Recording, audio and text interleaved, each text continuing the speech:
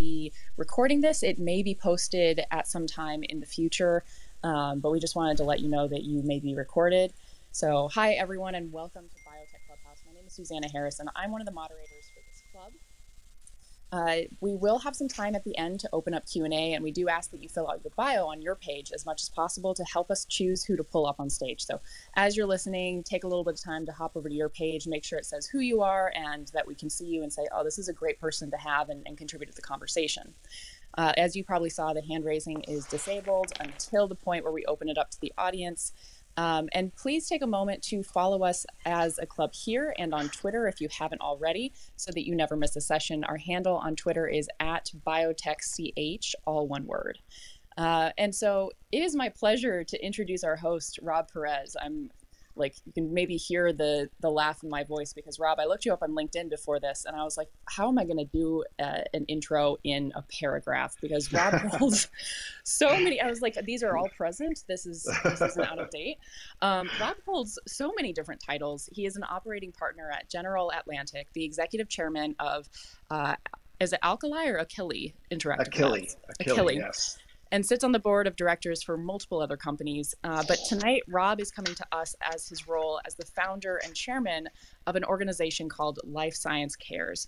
Life Science Cares is dedicated to helping life science companies give back to their communities to eliminate the impacts of poverty. It's a really fantastic initiative.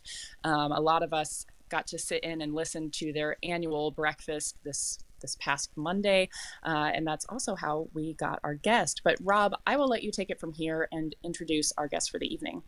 Awesome. Thank you very much, Susanna, and thanks everybody for joining us. Just 2 seconds on Life Science Cares for those of you who don't know. Life Science Cares is an organization that essentially aggregates resources from the life sciences community. And we define life sciences kind of writ large, anybody that has anything to do with the life sciences community. And we take those resources, both human and financial, and deploy them through the most effective nonprofits doing work in 3 areas relative to poverty.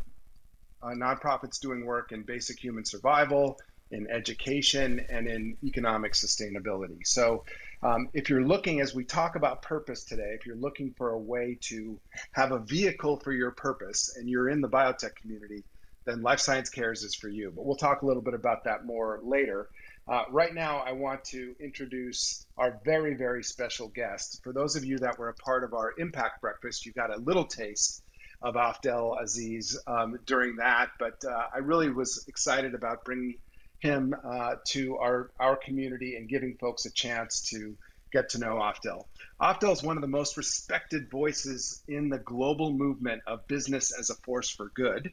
He is the co-founder and chief purpose officer of Conspiracy of Love, a global brand purpose consultancy with Fortune 500 clients like Adidas and Unilever and Pepsi and many others.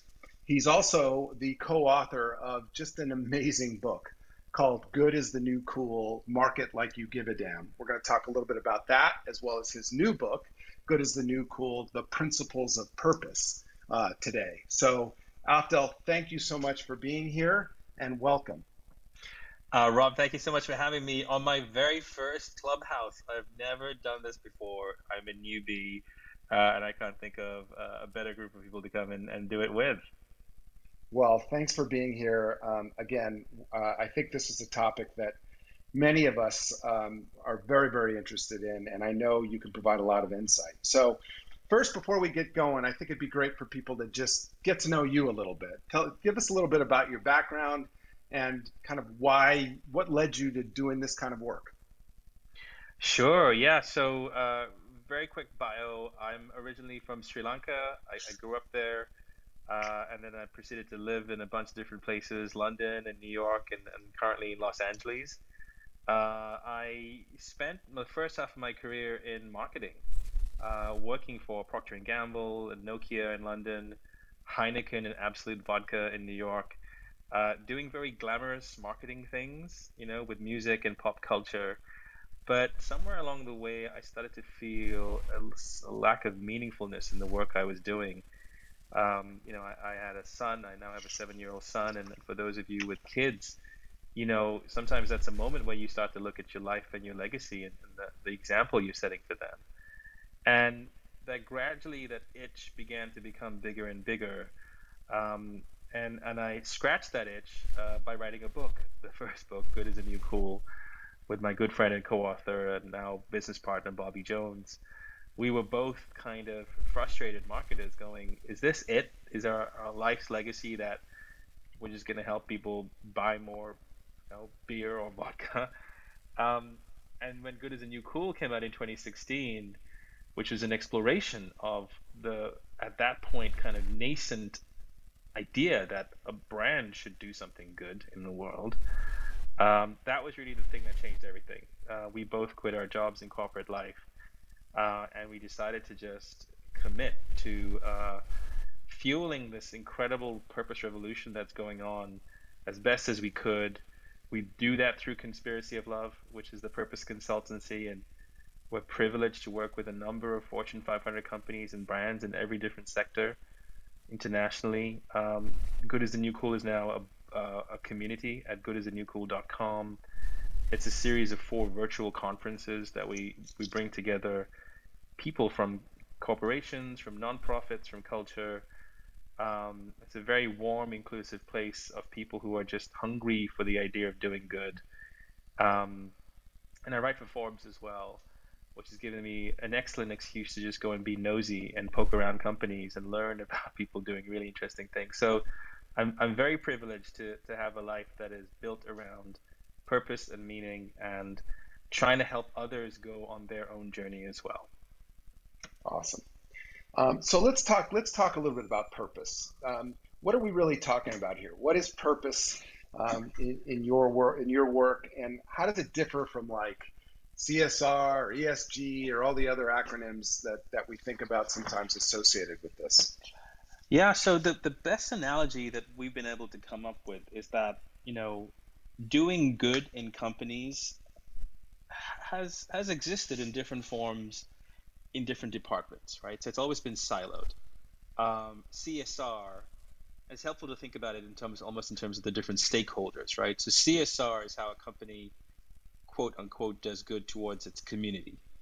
Cause marketing, as it used to be called, is how it could do some good for its consumers or with its consumers. Sustainability is doing good for the planet. Diversity and equality is doing good for its employees.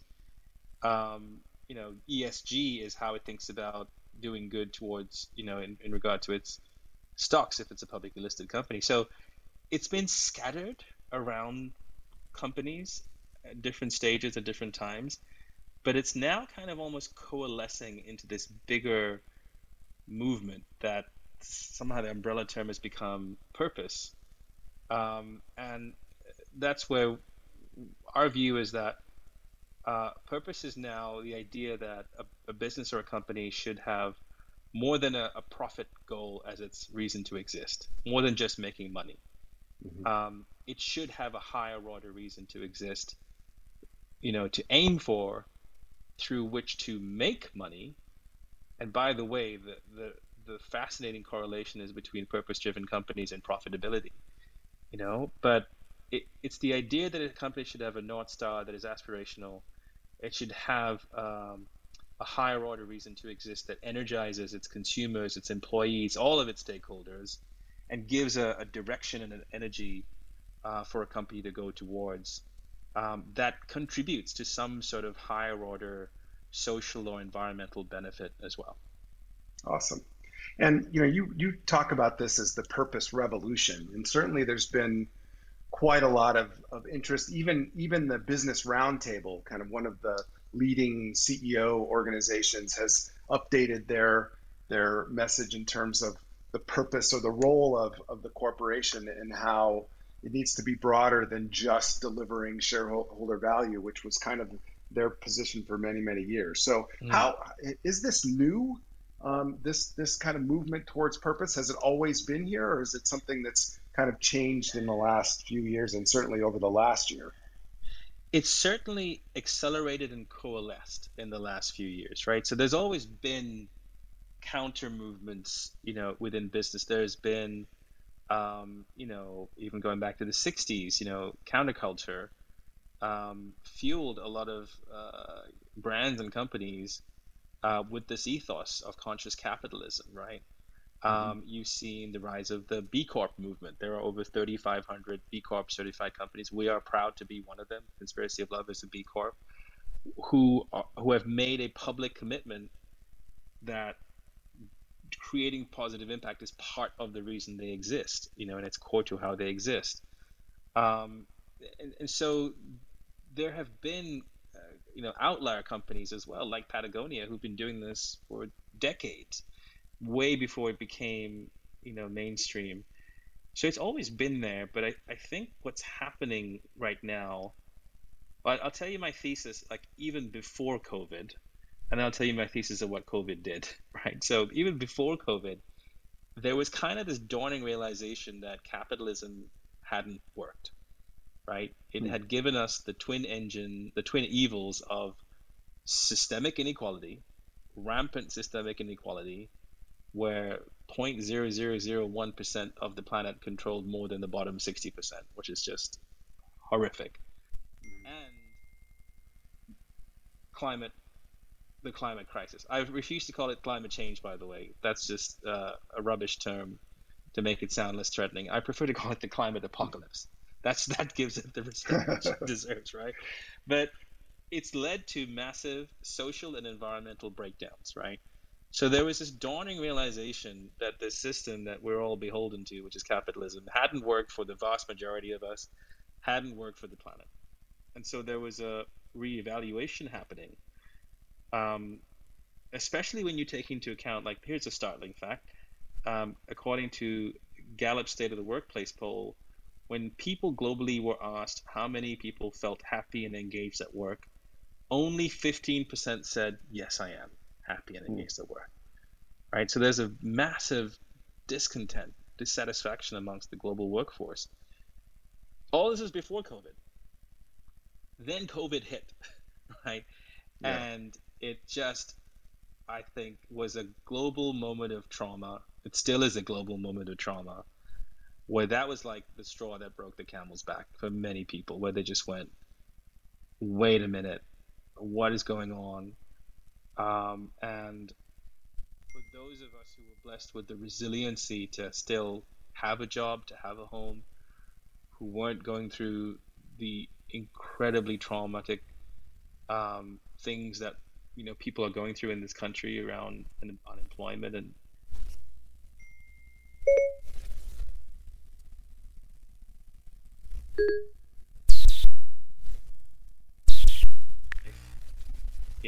we're spending time with our families, and for a year we have not had to almost put on the mask that we put on when we go to work, and we just pretend like everything's okay. And you know it forced us to be human.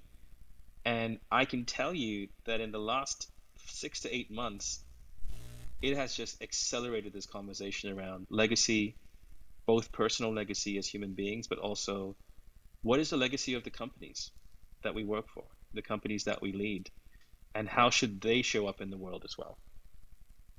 Absolutely. So, two questions just to give people a little bit more of a feel for your work, and then I'm going to open it up to questions because I want to make sure that we're giving the audience a chance to ask you questions. So the first is just really I want to get into just the premise of both of your books, so Mm-hmm. that people have a feel for what Good is the New Cool is. So Mm-hmm. let's start with your first bestseller, Good is the New Cool: Market Like You Give a Damn, which was really focused on branding and marketing. But maybe Yeah, just a quick minute or two on sure, the premise for that book.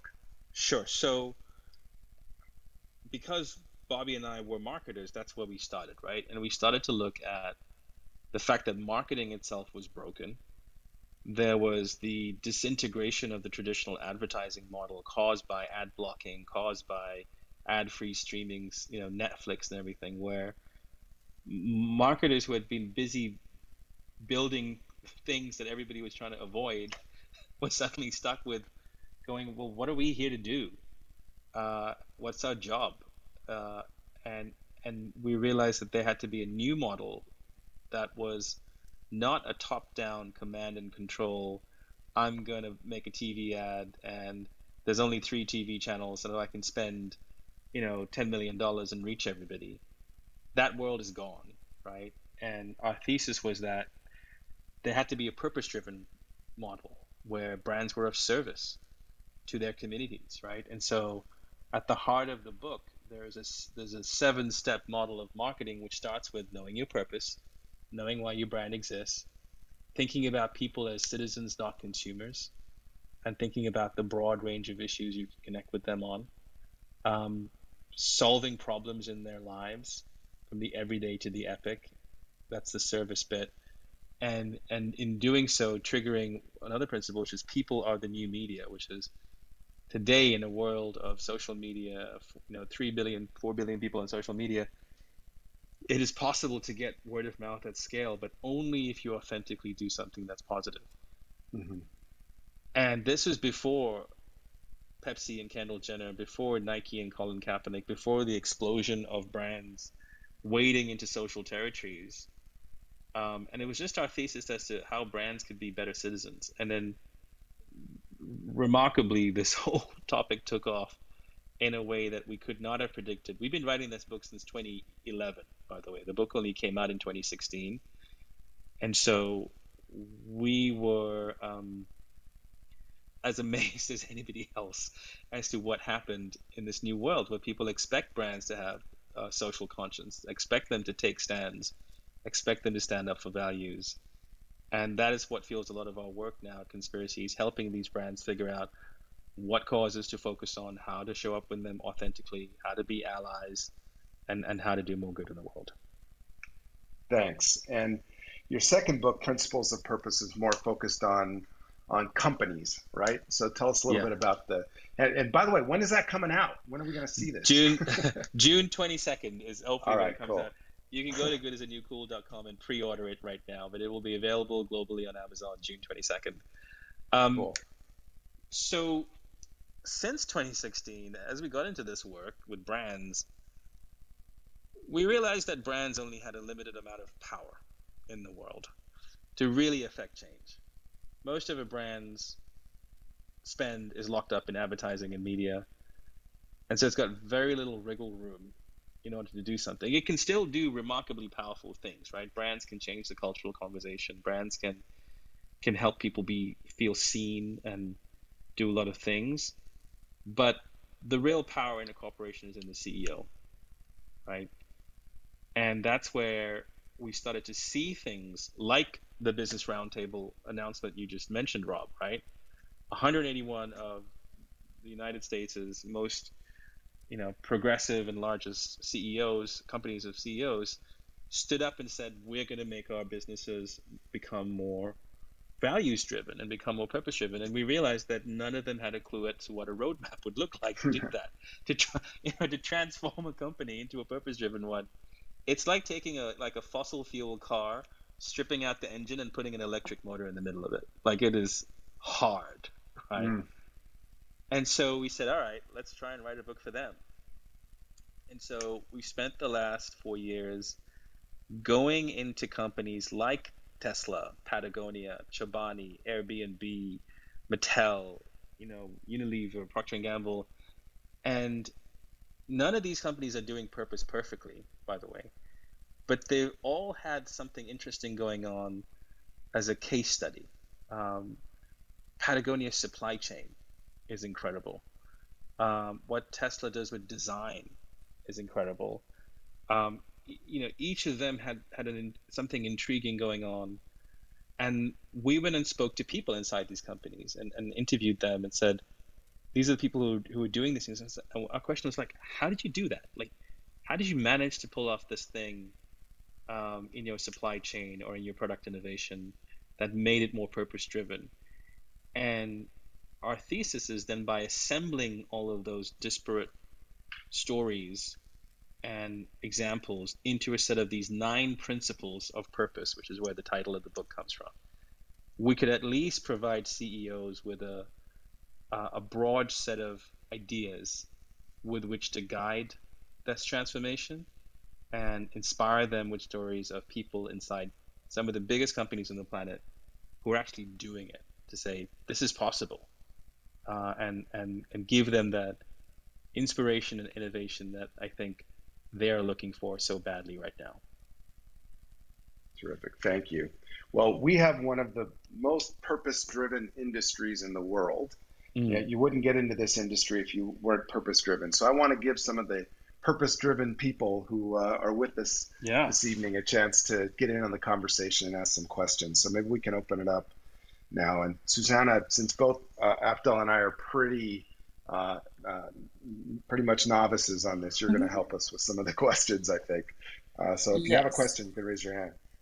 Yes, everyone, I just opened the raise hand question thing to everybody. If you have a question for Afdal or Rob, please go ahead. Down at the bottom, there's a little hand with the sheet of paper. You can click that and ask to be brought up to the stage.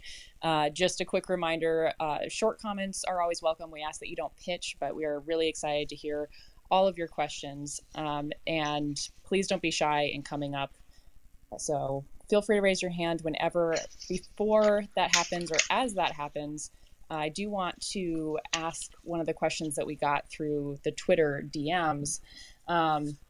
So this question comes from Alex. It says, how do you both decide which types or outlets for good that you spend time on? I'm sure that you have a lot of, this part's editorialized for me, but I'm sure that you both have a lot of things that you're available to do. People are asking you for your support all the time. How do you choose where you spend your time for good? You want to start, Afdal, or you want me to start? You go for it. I need to think about this, Rob. You go ahead. Yeah. Yeah. Well, look, thank you for your comment, Alex, because it gives me a chance to talk a little bit about Life Science Cares, because that's basically how I spend my time for good. And my sense is, as I said, I do believe that our industry is filled with people who care deeply about the world. They wouldn't be in this line of work if they didn't. But and frankly, what they do every day by creating medicines to help human health, that is obviously a very noble and purpose-driven endeavor. But it also is a very long-term endeavor, and often is somewhat disconnected from the social issues that exist right now in your community, wherever you live and work. And so what Life Science Cares does is it allows organizations, large and most importantly small, that don't have the resources to have their own kind of corporate social responsibility, although I call it corporate social opportunity, because responsibility makes it seem like it's something that is burdensome. I think what Afdal is basically pointing out here is that there's an opportunity for companies to embrace social change, and that is beneficial. It's beneficial to the company's employees, it's beneficial to the company's shareholders, and so what we do is we provide a vehicle for that purpose, if you will. We provide a vehicle for people to care actively. So we pick the best nonprofits and then basically work with them on lots of social issues, from racial inequity to health inequity to issues involved with just basic human survival. So that's how I spend my time. And what I love is seeing the industry embrace this idea, as we now have hundreds and hundreds and hundreds of companies in Boston, San Diego, Philadelphia, and in the San Francisco Bay Area, and their leaders who are all coming together to make a difference against poverty in this way. And I actually have a question for you, Rob. Sure. Which is to that point exactly, right? Biotech is already a purpose-driven industry by virtue of the products it creates. Why do you think there is such a hunger amongst people in the biotech industry to come and partner with Life Science Cares? What is the unmet need that you guys are filling for people who are already in a purpose-driven industry? Yeah, well, I think it goes back to your work. I mean, I do believe that everyone is impacted by the issues in the world today. And I think, again, the unmet need that we're filling is people who care about humanity, and they get into this work because they want to make medicines to improve human health. they don't go home and then say, well, I've checked my purpose at the door. That's all I'm going to do. These are the same people that are going to care about all the other issues that exist today right in front of their face. But they're busy, and oftentimes their companies, particularly in the biotech community, are small. They're not profitable. They don't have a lot of resource to be engaged in anything other than the endeavor in which they're working, and maybe the patient communities that they're trying to help. So what we provide is a way to connect to those issues of today. And I think that is very, very important, not just for the individuals to have an outlet to care, but also for the companies and for the senior leaders. It's hard to say that if you're a Moderna or a Pfizer and you've done such an amazing job with helping all of us to survive this pandemic, to know that you have people in your backyard who are struggling with being able to eat, or even more directly, being able to have access to that vaccine because of either cultural reasons or otherwise. We provide a vehicle to actually help with those issues, both for the company as a whole, but also for their employees. So that's the unmet need that I think we provide. We connect people who are very purpose-driven with the issues that are impacting them and their families today. Yeah, no, I think you're absolutely right. And the thing that we haven't talked about is personal purpose, right? And I think that's where actually book number 3 is going to be that topic, because I'm kind of saving it for the last because it's the most complex, right? But the realization we had was that, first of all, purpose is fueled in multiple places in your life, right? There isn't just one place that it comes from. Being a parent is an enormously meaningful, powerful thing that gives people a lot of purpose. Doing something positive in your community, in your neighborhood. Volunteering has historically been a terrific place. People get purpose from your faith, your religion, right? Ironically enough, the one place that you never expected people never expected to have purpose was in their work. It was almost like miraculous if you found it in your work. You're like, oh, that person's found their calling. It was kind of like a rare thing, and that's why it's so ironic that there is this new expectation that your work the place you're going to spend the most amount of your time, more time than with your family, well, shouldn't that also give you a sense of purpose and meaning? And I think that is the void that companies are trying to fill now when they see people say, I want my work to matter. I don't want my work to just be about a quarterly profit goal. It's not enough. When I look back at my life, I do want to feel like I did something. And I think that's where I suspect the role that Life Science Cares is that even though people are already in the biotech industry, which they can, on an abstract level, see that their work in developing technology or developing vaccines helps humanity, there's still a part of themselves that needs that human connection. To be able to go into a neighborhood or to go and do some work and meet another human being, I feel like that's another layer of human connection that people are looking for. And that's why they come and work with Life Science Cares, because it fills that void. Awesome. So I want to talk a little bit about employees. Just thinking as a CEO now, at Cubist, which is where I worked, we could kind of define our culture in 3 words. It was patients, it was employees, and it was community. And those were different, and that's one of the reasons why I think we had a differentiated culture, if I can be so bold. Because not every company would define themselves with those 3 words. But we basically believed that you had to put patients first, and I think a lot of biotech companies certainly say that. We lived it.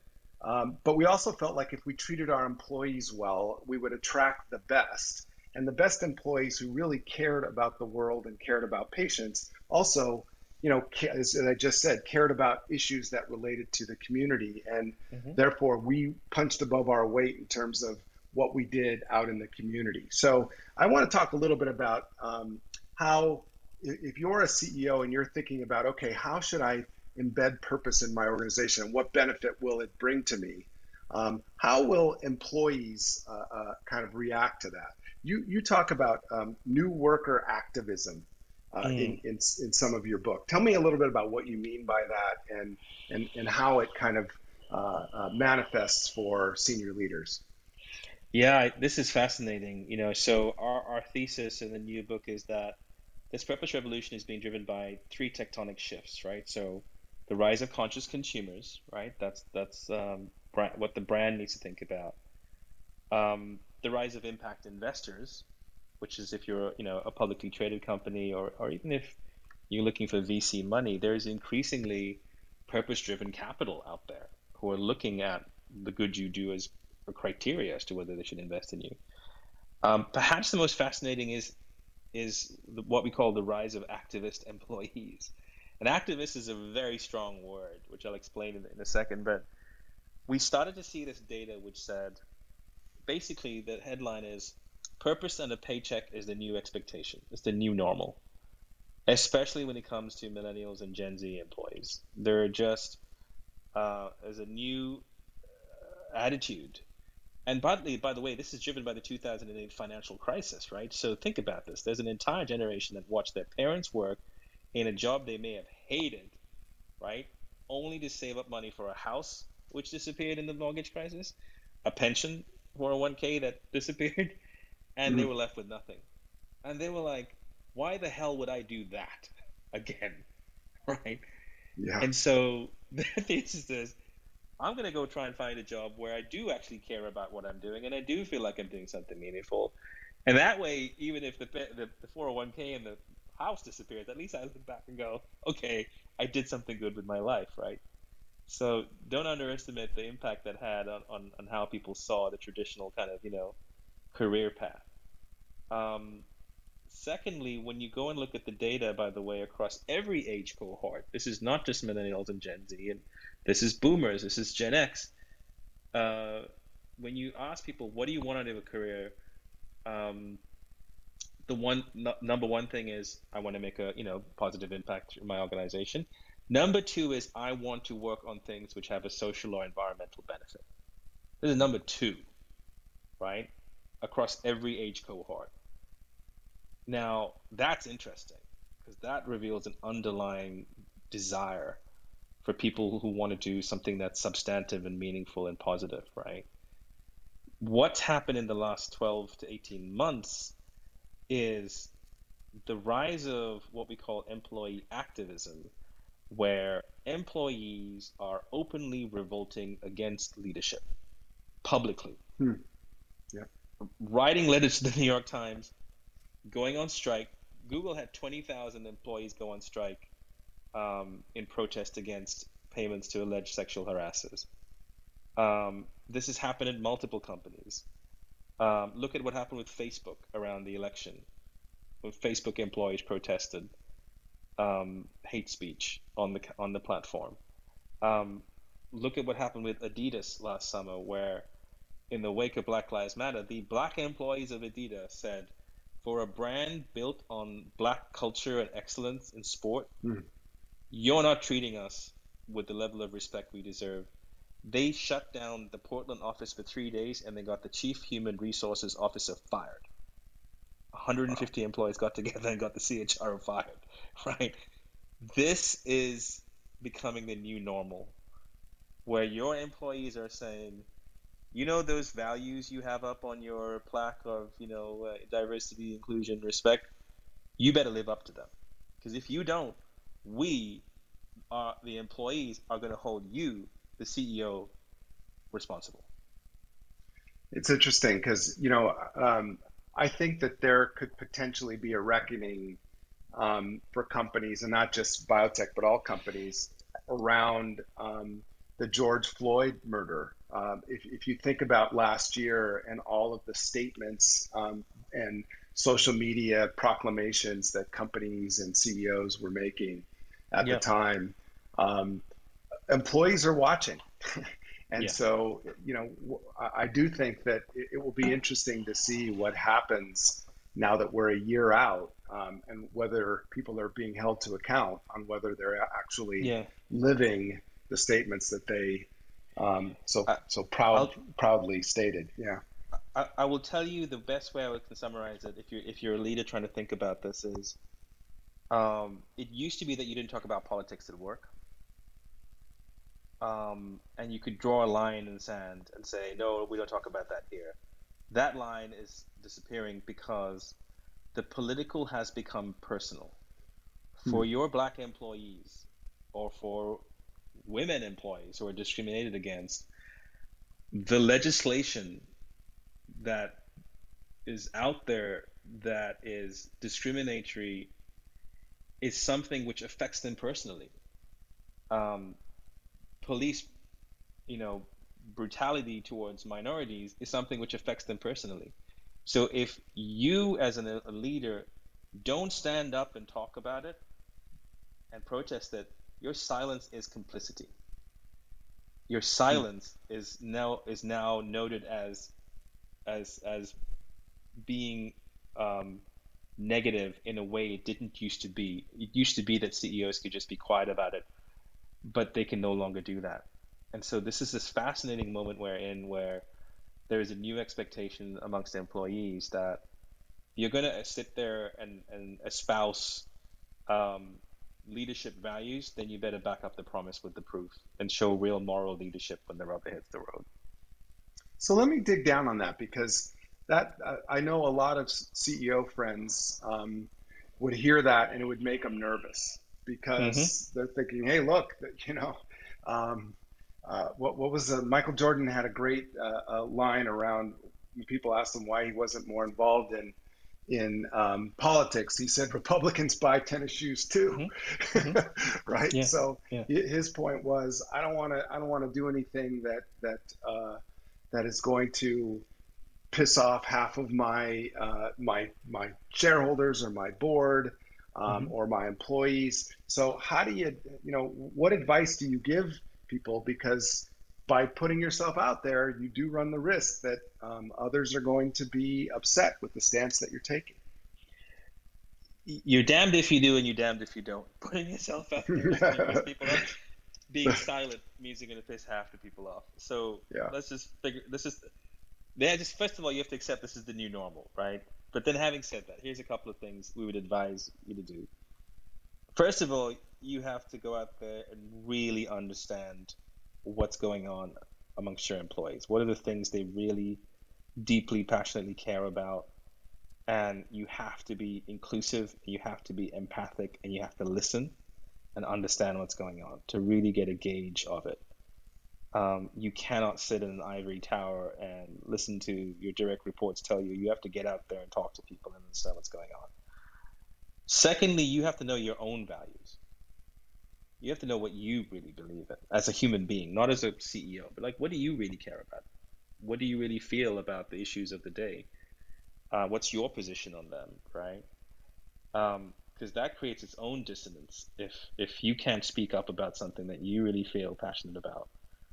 And then thirdly, you have to look at the business. You have to look at your customers. You have to really understand who they are and and figure out which positions you want to take a swing at, which positions you're just going to stay silent on. But even in the latter, you better make sure you have a position, Hmm. a defensible position, even if it's I'm going to respectfully sit this one out. And then it's your job to triangulate between those constituencies, your employees, yourself, your customers, the world, and figure out what to say or what not to say. It's not easy, but this is the new normal, I think, if you want to be a leader. And one of your principles is that um, purpose is not political. Um, Talk a little bit about that. Yeah, there's kind of like a set of principles which is almost paradoxical in the book, two of the nine. One is purpose is about putting your money where your mission is, right? Hmm. And that means truly purpose-driven companies, when the rubber hits the road and when they're faced between standing up for a principle or risk losing money slash customers, The truly purpose-driven ones, the ones that really win the respect, are the ones who say, we're prepared to risk losing money because our values are not for sale, right? And you see this time and time again. You see this with um, Delta when they cut ties with the NRA and got threatened by, I think it's a $40 million tax, losing a tax benefit by the Georgia state legislature unless they reinstated ties with the NRA, and said, that's actually a quote. Ed Bastian, the CEO of Delta, said, our values are not for sale. You see it with CVS sacrificing $2 billion of revenue in cigarette sales because they said, we're a healthcare company. We can't in good conscience sell cigarettes and sell healthcare at the same time, right? That took some guts. $2 billion, it's a hefty chunk of revenue. You see it with Dick's Sporting Goods saying, hey, we're very sorry, but we're not going to sell assault rifles. We're not going to sell this class of weapons. We're going to take a massive write down. We may have to even destroy these weapons, but we just can't in good conscience in the wake of Parkland sell these weapons anymore, right? So there are instances of real moral courage, and I think that's where people watch and appreciate that, right? The paradoxical principle is you don't have to get political to do purpose, right? Politics should be saved for activist companies who are able to pull off that kind of tightrope act. Patagonia can do that when they, announce that they're suing the president over federal lands. Nike can do that when it announces its partnership with Colin Kaepernick. 99.9% of companies shouldn't try and do that because activism will suck the life out of you and it will just be all consuming. Instead, look at the vast majority of things that there's broad bipartisan support for. Like everybody wants, safer neighborhoods, better opportunities for themselves, better education for kids. Go work on that stuff. That, like the stuff that Life Science Cares does. Nobody's going to say, hey, we shouldn't help out this marginalized community in Boston by giving them better access to healthcare. No one's complaining about that. So go and look at that. That's what we say. Purpose doesn't have to be political if you find that right path for you. And let's talk a little bit about that from the biotech community. Obviously, I'm biased and think Life Science Cares is a great vehicle for people to add purpose to their company. But if companies are thinking about ways, one of the things that you and I talked about at lunch was access to healthcare and essentially health inequity. If we were kind of just brainstorming and I was a CEO thinking about how can I go beyond Life Science Cares and think about more purpose for my company, maybe a way to do that would be to tie my brands more to how to increase access to healthcare. Everybody has a patient assistance program to help people who can't afford our products to be able to access. But I'm wondering if there's ideas on ways to partner on the broader problem of unequal access to care. Yeah, and you and I talked about this as a strategically appropriate place for the biotech industry to focus on, right? So one of the differences about purpose versus charity is if you do purpose right, it's part of your business strategy, right? It ties into your growth model. So I'll give you an example with Adidas, right? A client that we've worked with for a long time. One of their platforms is around improving access to sport for women and girls. Girls drop out of sport at 1.5 times that of boys. What is the financial, not only is it the right thing to do to stop that, right? Which is why they've invested in programs around sport and girls. But think about the long-term potential of bringing tens of millions of young girls and women into sport. What do you think they're going to need when they start playing sport? They're going to need shoes and apparel, right? Yeah. It's kind of the same thing with healthcare. If you think about the broader purpose of all healthcare companies, which is helping people live healthier lives. Um, you guys do that through biotech and pharma, but there are thousands of organizations out there who have that same um, purpose, right? Nonprofits in your very own neighborhood. And so by one of the principles in the first book was find your allies. And if you can find allies with common purpose who believe in serving the same communities and people that you do, that's the best way to do it. You join forces.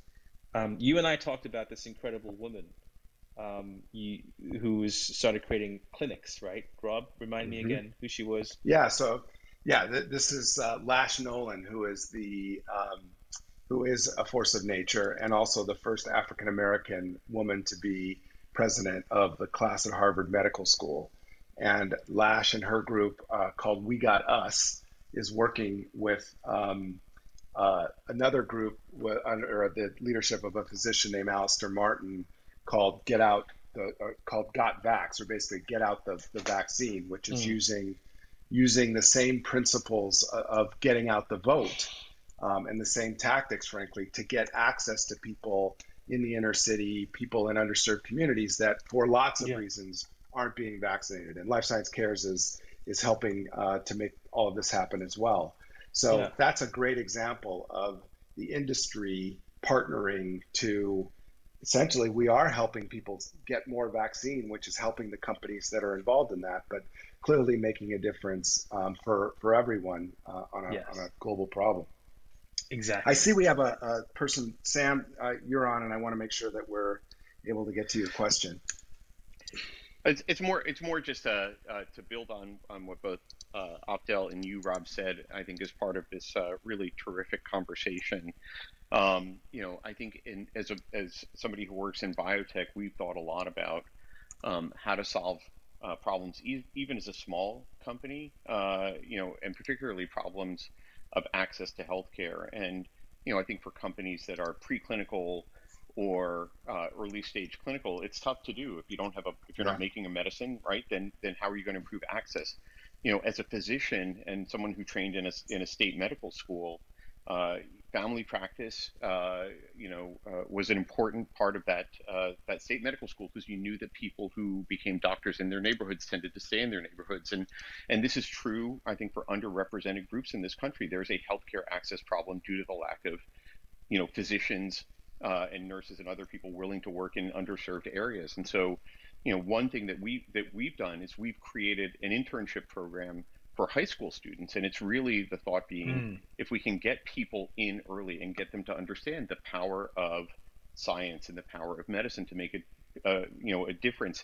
It may be one kid who maybe one day says, all right, I'm going to go to medical school. But if it's somebody who would have never otherwise been exposed, and it takes nothing, it takes 8 weeks of our time to teach somebody the basic language of biotech and get them excited about what we're working on. But we really think that even those small efforts can bend the curve.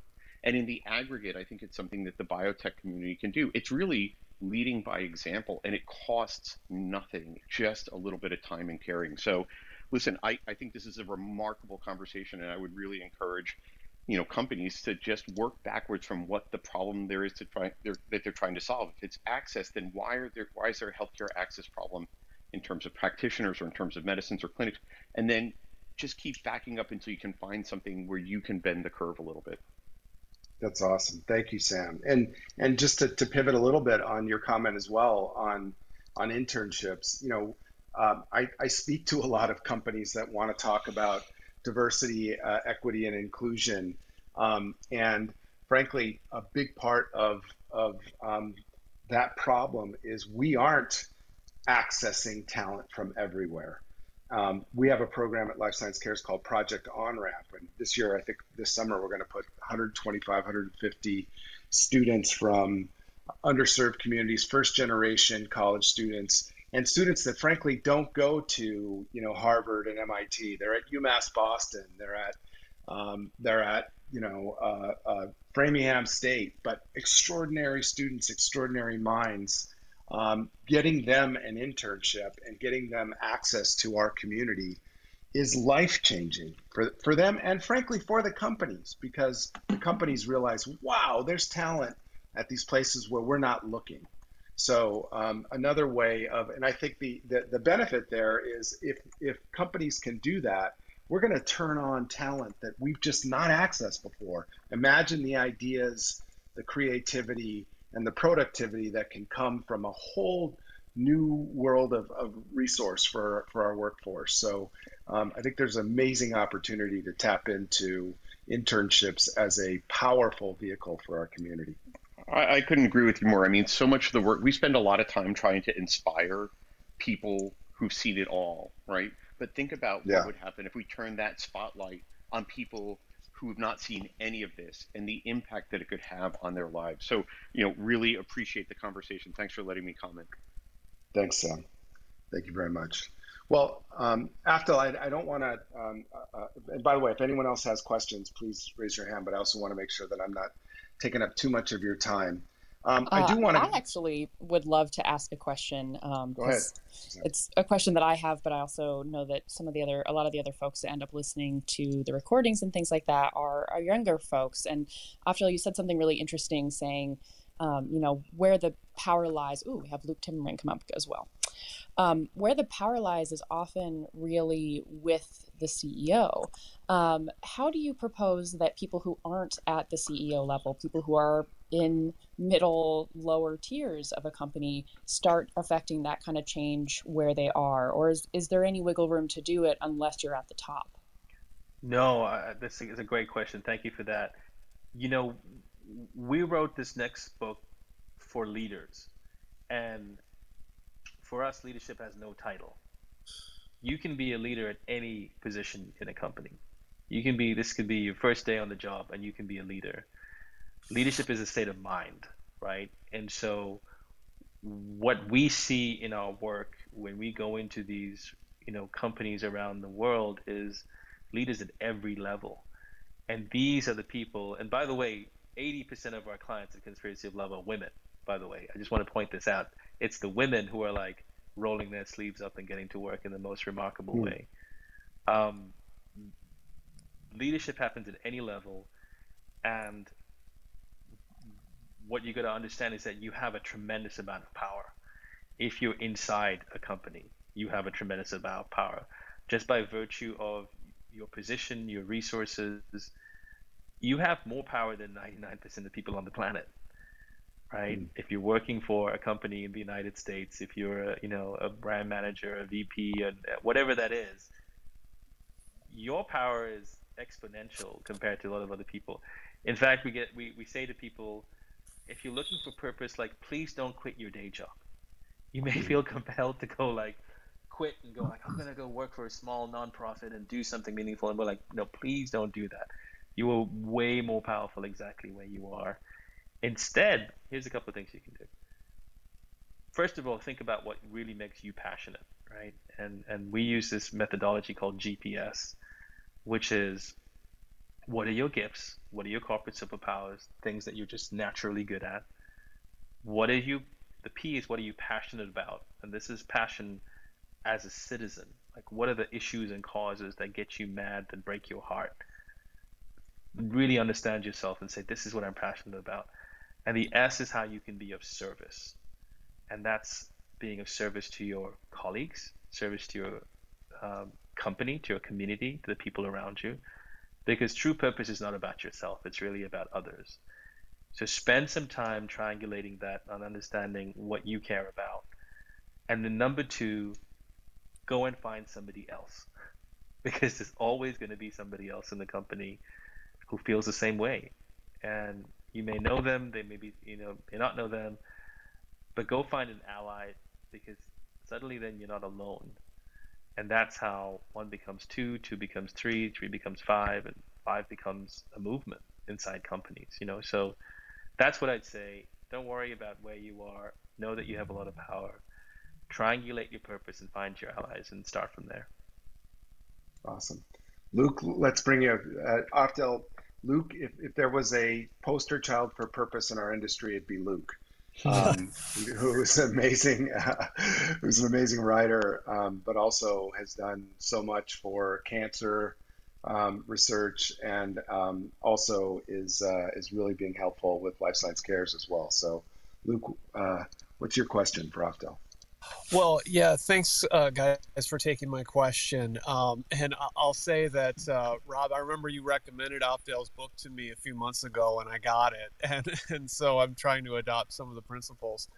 I guess, Opdale, I'm curious, what are some common objections that you hear from people who are kind of interested in sort of, trying to find a way to act on their purpose, but they're not really sure how to start.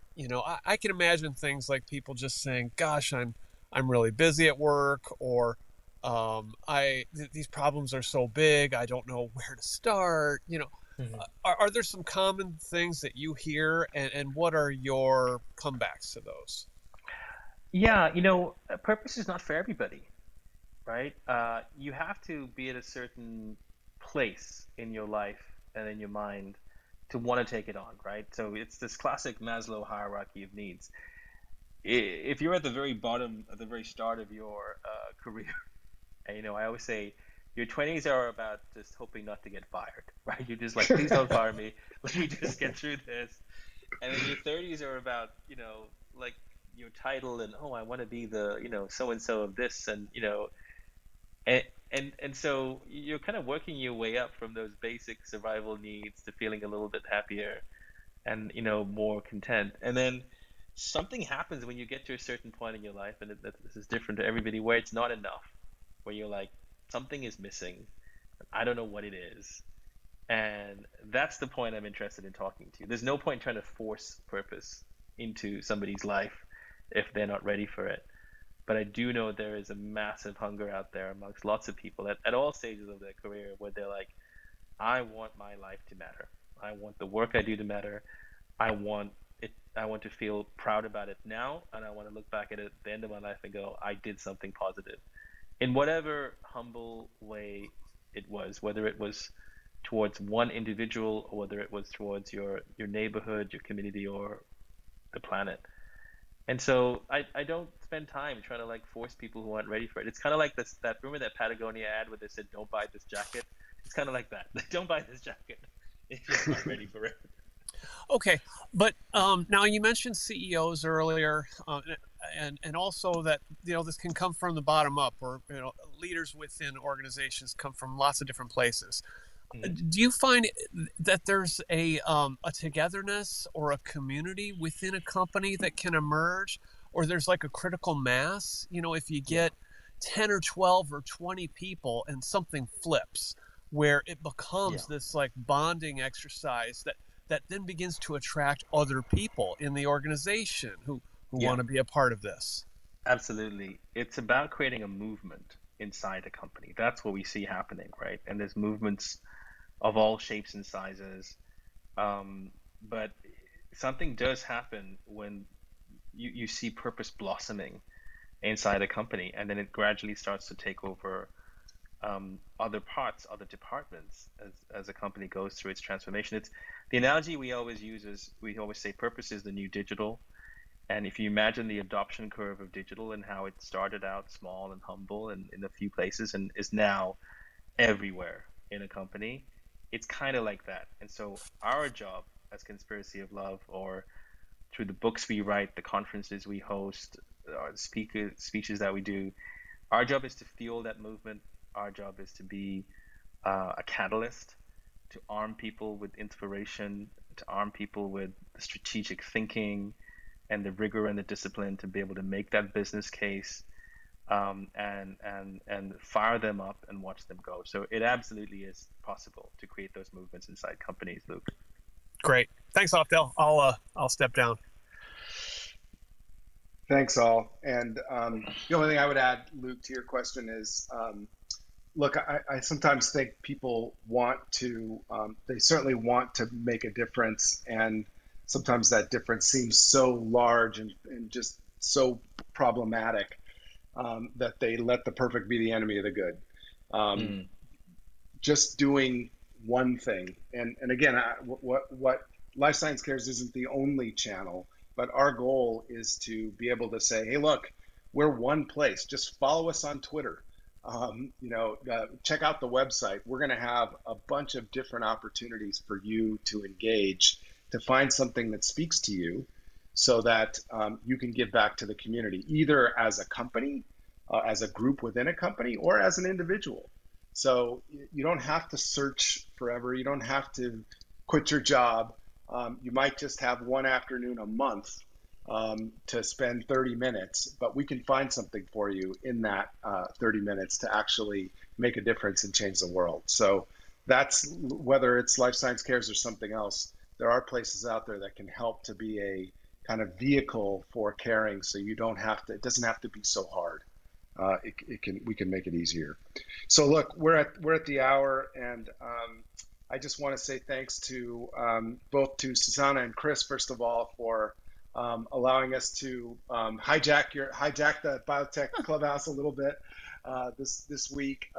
Obviously to Afdel for your time, both at the Impact Breakfast and today, and to all of you for being with us. I certainly hope you'll follow Afdel both on this format, as well as all the other social media channels. You'll check out Good is the New Cool and buy his book, Principles of Purpose, when it comes out in June. And I hope that you'll follow either me on Twitter or Life Science Cares, so that you can keep abreast of all the things that we're doing in the major biotech hubs. If we're not in your area, we're coming. So let us know, and we'll make sure that we can put you to work to help to change the world in your area. So thank you very much, everybody. Much appreciated, and we'll look forward to talking to you soon. Thanks, everybody. Thanks so much.